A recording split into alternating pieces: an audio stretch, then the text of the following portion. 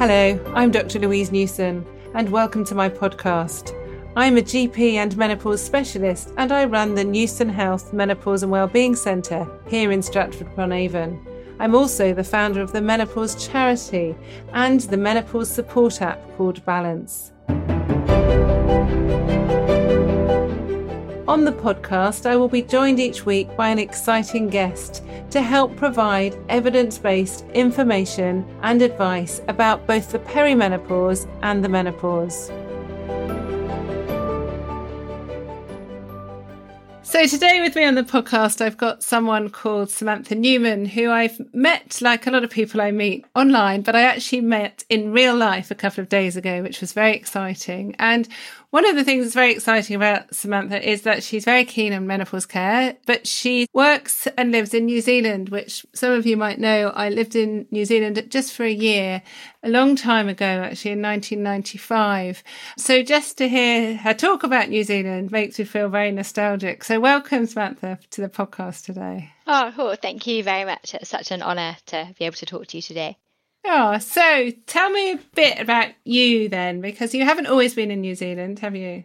No, so I trained at Bristol University, having lived my whole life in London, and knew if I didn't leave London, I thought I never would. And then after university, went back to London, met my husband and started obs and gynae specialist training. And like many doctors, decided that actually it's about the journey and the experience. And so we went to New Zealand. And I started work as an obs and gynae registrar, which was great, actually, in a small rural place called Hawke's Bay, which has a population of about 180,000. I did look that up for the purposes of being able to explain the size. And it was great, really good experience working as an obs and gynae registrar, but I have got a patient that knows she was pretty kind of instrumental in my changing my career direction, because it's a really sad story, but with a really positive ending. So on my first week in delivery suite, unfortunately, she had a very sad outcome with respect to pregnancy. And I was feeling quite out of my depth, but supported her through it and her family. And then a few months later, unfortunately, she had a miscarriage. And then a few months later, she had an ectopic pregnancy. So this whole, it was just really, really sad. And I got to work with her through the surgical side of things. And just after that, my grandma got unwell.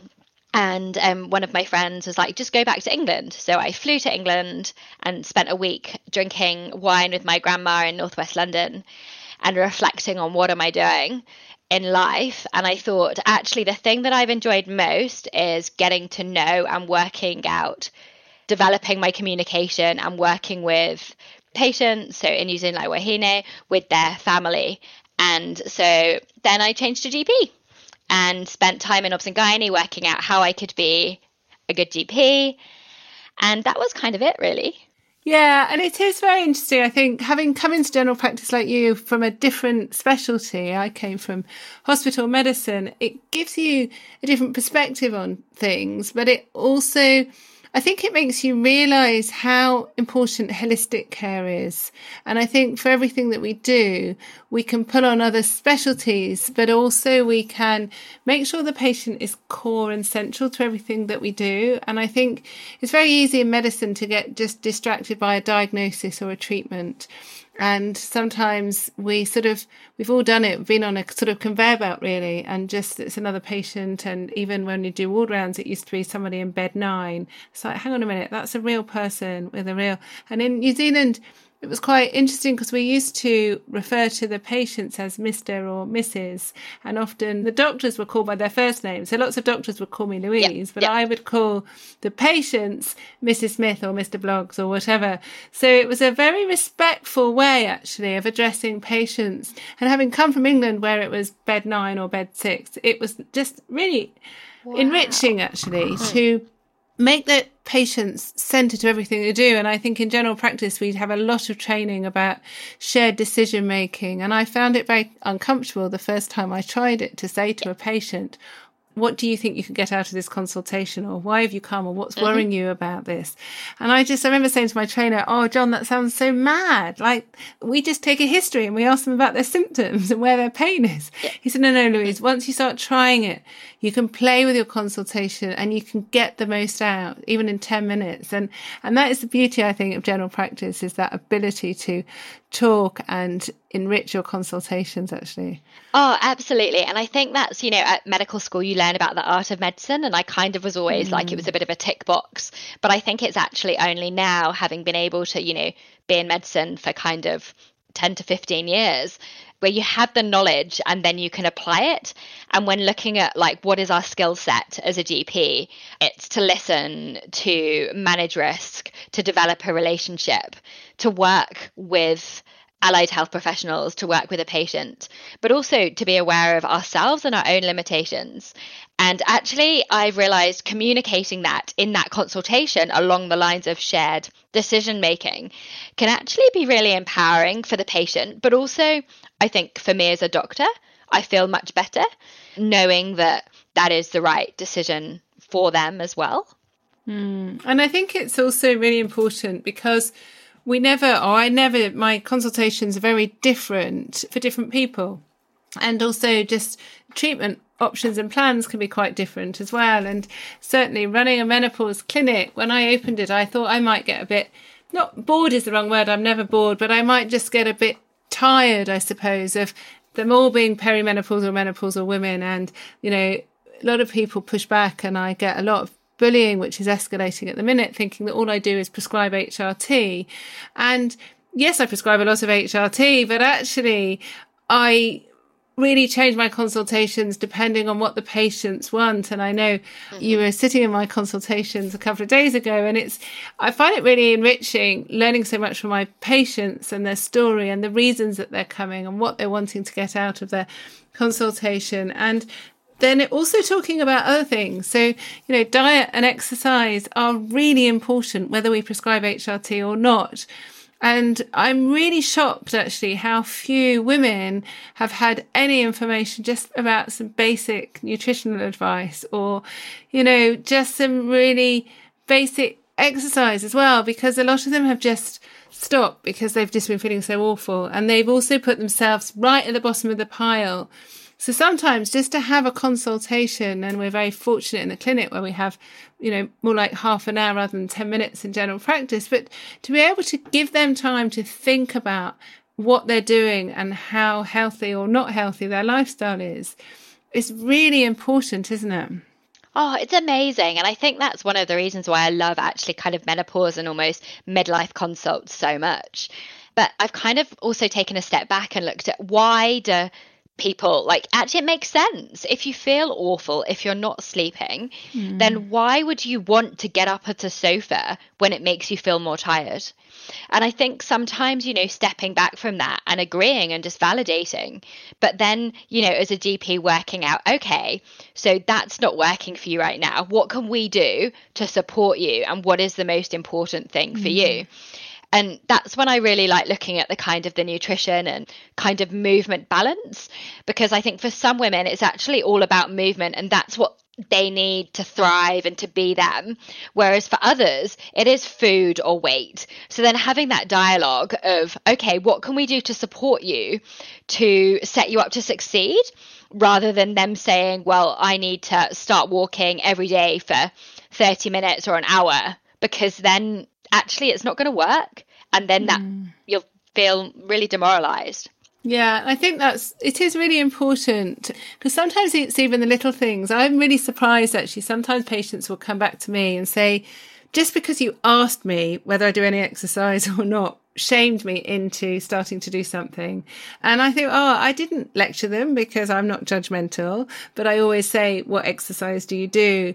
And I'm really surprised how many people say, well, I used to run regularly. I used to go swimming. Or I used to do yoga. And it's like, well, what's happened? Well, my joints have been stiff. I've got no motivation. I'm too tired. And I think it's really important that women don't feel more of a failure than they do already sometimes. And I think there's a lot of perimenopausal and menopausal women who really desperate to get out of this cycle, but they don't know where to start. And, just for them talking about it and realizing they're not alone is a start of a really important journey, isn't it? Oh, yeah, absolutely. And I think there's so much I could say with that. Like, I think, working in a small community and seeing people that have moved in that are lonely and isolated and need that accountability, I've started doing these weekly walks, which has been really cool. Like with patients we meet at, or other, like, don't have to be my patients, but other people meet at 7 p.m. and we go for a walk together. But one of the most amazing things, I think, for me is HRT and the improvement in joint pain. And that was quite early on in my journey when I'd be prescribing HRT for, like, it was a joint decision. And then women would come back and be like, oh, my ankle fracture from 10 years ago that was preventing me walking, the pain's now gone.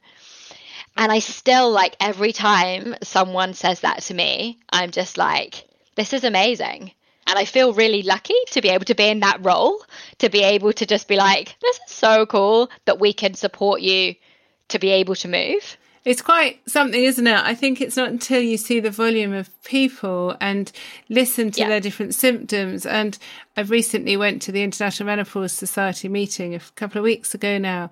And there was so much talk about vasomotor symptoms, so hot flushes and night sweats, vaginal dryness, being the key symptoms of the menopause. And I just feel like a lot's been missed. And, estrogen and testosterone actually are really good anti-inflammatories in the muscles and joints. And, we know physiologically that estradiol helps improve muscle strength and ability to build muscle and the muscles to function and more blood flow through the muscles. And even the joints helps with the ligaments and the synovial fluid and all this very basic, stuff that, we should learn at medical school, but often people don't because they don't think about sex hormones beyond the ovaries.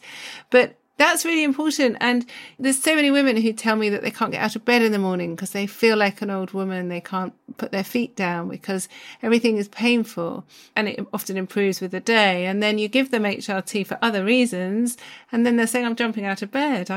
You think, gosh, I hadn't realised quite. And I wish when I had done a rheumatology job many years ago in Manchester, I wish I'd thought about that as well, because it's often women. And I was just talking this morning actually to a patient who's got autoimmune disease, and she's been given some heavy duty biological agents, and it all started when she was in her late 40s. She's now 57 and she's struggled for many years now.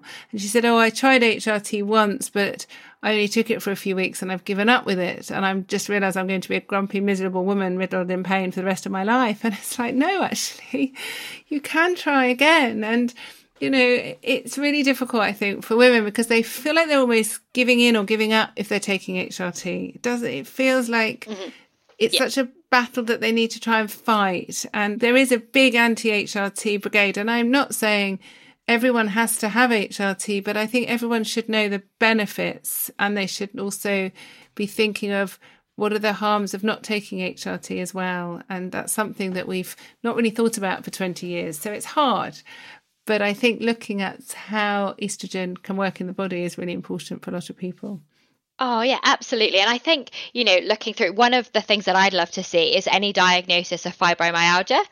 So when it's in 40s, actually, you have to have a trial. It's very paternalistic, but, have to have a trial of hormone treatment, because the amount of women that I think is just misdiagnosed, and the same as pelvic pain. And I'd be really interested to kind of talk a bit about that later in the same context, because actually what's the risks of a trial of it in principle for most women, and if it can make a difference. So when I'm doing my so I do some community education sessions, I kind of talk about like two roads, kind of parallel roads going along together. And for me, hormones impact everything, and they impact different things at different stages of life. And as a doctor, I want to rule out the worrying things. So if someone comes to me in midlife with palpitations, I'm going to rule out the heart attack. But at the same time, I'm going to be thinking, is it palpitations related to hormone changes? And so I try to do that with everything. And I know you've talked about before that once you see menopause or perimenopause, you kind of see it all the time. And I've even had some doctors say to me, like, why do people come and see you? Why do you have a waiting list? Why have you set up a clinic? So it's really validating that I'm not the only one that can attribute a lot of things to hormonal changes. And I think you don't have to have HRT as part of that management.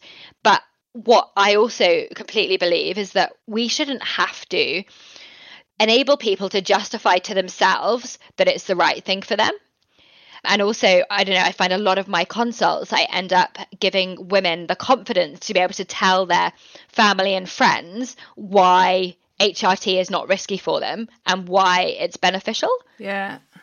And it is really important. There was somebody, again, who was abusive about me on Twitter recently, and she's a medical doctor. I won't mention her name, but she'd written an article which she retweeted talking about symptoms that don't fit into a diagnostic box and looking at how women are almost fabricating some of their symptoms. So there were lots of menopausal symptoms on this list, and just saying about we're over-diagnosing certain conditions. So a lot of people are over-diagnosed with the menopause when they've got joint pains or headaches or vague symptoms, all these vague symptoms where in medical school don't really fit into a diagnostic box. So she was suggesting that a lot of women are being labelled as menopausal when they're not really, but they've just got nothing else that they can say. And I always say to women, I have no idea how many of your symptoms are related to your hormones, but let's balance your hormones and see what's left. And I think that's where having a therapeutic trial, as you like, is very safe and easy. I would never really want to give someone a therapeutic trial of other medication. If I thought someone was depressed and I wasn't sure whether it was clinical depression or not, I wouldn't want to just give them antidepressants. You would try and work out whether they really needed that treatment. But giving hormones is the safest thing I've ever done as a doctor. And certainly for 3 months, you haven't got any risks with that, especially if you do transdermal, there's no risk of clot. So 3 months can be a real turning point in someone, actually, to know whether they're on the start of something that is hormonal or not. And 3 months is often not long enough to get the absolute right dose and type of HRT. But people then often have a feeling, don't they, whether it is related to their hormones or not. Yeah, definitely. And I think also looking at that kind of, symptom pattern, and particularly if women are having periods, trying to break down what's happening at the different stages of the menstrual cycle, and are symptoms worse, do they feel worse premenstrual, as a kind of indicator to also help, okay, are we on the right track? Do we need to be thinking of other things? And I think always, and, I don't know with you, but being in that specialist clinic, people often come to you at the end. They've seen everyone else. And I'm like, a lot of people that come to see me with pelvic pain or bladder symptoms, they've seen the gynecologist, they've seen a couple of GPs, they've seen the urologist, they've seen gastro. So I don't want to miss anything because I literally feel I'm like the last person. But actually trying hormonal options alongside reassessing the other things, I've just seen such incredible results. And one of the things that I would love to do, and I know my patients would want to tell their stories as well, because it's really sad, I think, when they've been so troubled by multiple symptoms for such a long period of time, and it could have been identified earlier. I do wonder that actually, if we start with a lot of the work that you've done, people are more aware of menopause, which is great. But one of my concerns is that a lot of women and men don't know what perimenopause is. And therefore, we still could end up with women getting symptoms in their mid-30s and early 40s for a long duration and getting to that mid to late 40s and then getting hormonal treatment. And I don't know how to kind of approach that. Yeah, it's really interesting because until a few years ago, I think people, even medics as well as women, didn't really know that perimenopause existed because we've always talked about menopause. And for those of you who are listening who don't perhaps know, the perimenopause is peri just means around the time of. So it's around the time of the menopause, but women are still having periods, menopausal symptoms start, and the hormone levels start to drop, but it can last 10 years or so before the menopause. So the average age in the UK of the menopause is 51. So that means a lot of women in their 40s will be perimenopausal. But 1 in 100 women under the age of 40 have an early menopause. So that means 1 in 100 women under the age of 40 will also be perimenopausal. And so there's a lot of women actually in their 30s and 40s who are perimenopausal. And recently, I've read a lot of pushback from some gynecologists saying it's outrageous because now women in their 30s and 40s are asking for HRT and thinking their symptoms are due to their hormones because they've watched the Davina documentary. And I'm thinking, well, isn't that good that they're thinking it might be related to their hormones? And certainly, as you say, when women are still having periods, often their symptoms are worse before their periods. And it's more than just a day or two. Often it can be a few days. And if a woman is thinking, could these symptoms be related to my hormones, then they're usually right, actually, because most of us have had hormones in our bodies since we've been teenagers, and we know how our mood changes, how our body's changing. I was reading something in the newspaper today about cravings for food, and they were saying, oh, it's related to serotonin, which changes just before the periods. And it's like, yeah, but what's driving that? It's not the serotonin. The estrogen. It's the low estrogen. But we've all had these, well, I think as women, a lot of us have had these really bad sugar cravings. And I think if you're a man or if you've not been sensitive to female hormones, you wouldn't understand it. But if you've being a woman and those few days before the periods, you just want to eat rubbish and you're feeling awful and you're feeling a bit bloated and you're fed up and you're irritable. And then your period comes and you think, oh, that's it. Great. I'm going to be okay for a month. And that's what a lot of people are noticing and realizing. And so why we can't be listened to as women when we go to a healthcare professional and say, I think it could be related to my hormones, I think it's a great tragedy. And we hear it a lot with women with PMS and PMDD, as well as perimenopausal women. And I find the whole narrative of not being listened to really sad, actually. Yeah, and I think one of the reasons is fear as a doctor, because I think when women used to come and say to me, I think it's my hormones, I kind of almost would panic. Because I was like, but how can it be? Because that's not a diagnosis. So what am I missing? And I think actually if we step back and think, okay, well, on my agenda, what do I need to rule out? I need to rule out the worrying things. But I can still do that. And you can still tell me about your hormones. But I also know that I've had to go away independently and read books and journal articles about what's happening to their hormones at different stages of life and different stages of the menstrual cycle. And for me, that's what's given me a lot of clarity and understanding when talking about things, because it just makes sense. Yeah. And then I think, working in, I don't know what it's like in England, but in New Zealand, I think there is a kind of push to actually understanding our bodies and listening to our bodies and being kind of more regulated. So I often kind of, talk to patients about how actually in society right now, there's kind of, there's things everywhere. It's really busy. We're expected to be busy the whole time. But actually, if we go back to kind of the indigenous cultures and what the values were, well, actually, periods were celebrated and women were encouraged to stop and feed and rest because that's what was needed, for maximal reproductivity. And so actually using the periods and our hormones to kind of support us in a beneficial way, I think can be really valuable rather than just go, go, go all the time. And having the hormonal changes as little clues can be really validating. Absolutely. And it is really interesting, I think, looking at me in England, you in New Zealand, helping women, but also how different cultures, different societies view the menopause and view treatment. And I know you've been doing some great work with the Maori population, haven't you? And I remember years ago when I was in New Zealand, my husband worked in a hospital in South Auckland where there was a larger proportion of Maori patients, and they have an increased risk of cardiac disease and type 2 diabetes and obesity. So in my mind, I'm thinking, goodness me, when they're menopausal, then this risk of diseases is going to increase more. But I'd be really interested to hear from you. Do many of those women take HRT, or what are their views of taking HRT? Oh, it's really challenging, and I feel every patient I'm learning more from. I definitely, in my private work, I don't have high numbers of Maori women, but I also work in a practice which is 85% Maori. So I'm getting incredible exposure and learning loads from my patients. I had a couple of patients who shared their stories with me, and I learned a lot from.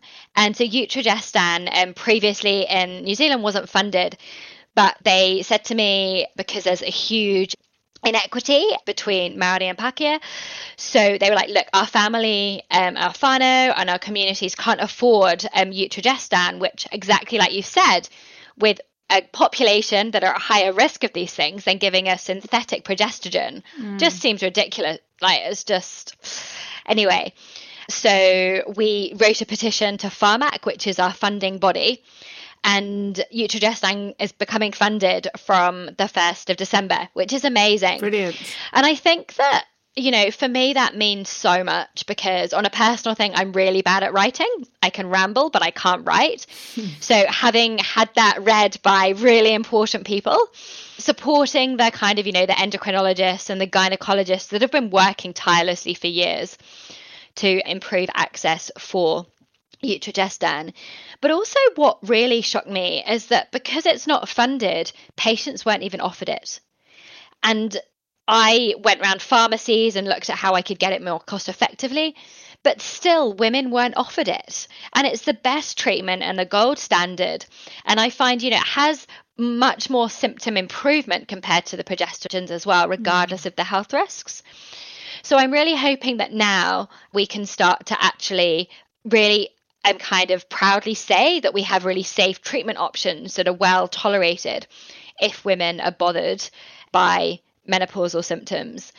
And I think that from what I am learning in New Zealand is that it's about giving women the knowledge and the understanding and letting women come to you rather than saying, you need to have this, or I think this.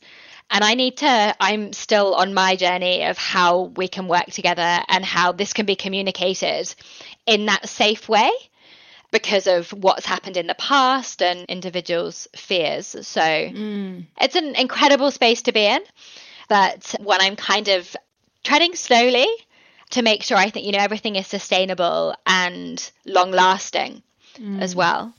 So exciting times. I think, you know, it's very exciting. Doing a job where you know that you're going to improve the future health of women is very, very privileged. And there's so much more that we need to do. And it's great, Samantha. Thanks so much for sharing your experience and what you're doing. And I look forward to seeing and hearing how women's health in New Zealand can be transformed and improved over the next few years. So before we finish, I'm really keen for 3 take-home tips. And I'll be really keen to hear from you, because we've talked a lot about empowerment and shared decision making.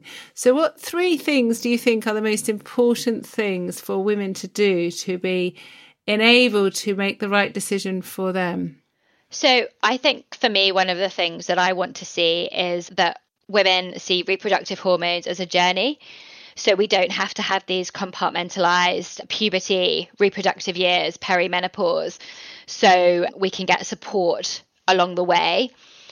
I think what's transformed my practice is looking at patients and families as a whole and understanding what their physical symptoms are in relation to the psychological, and actually just where their heart is, what they feel is right for them.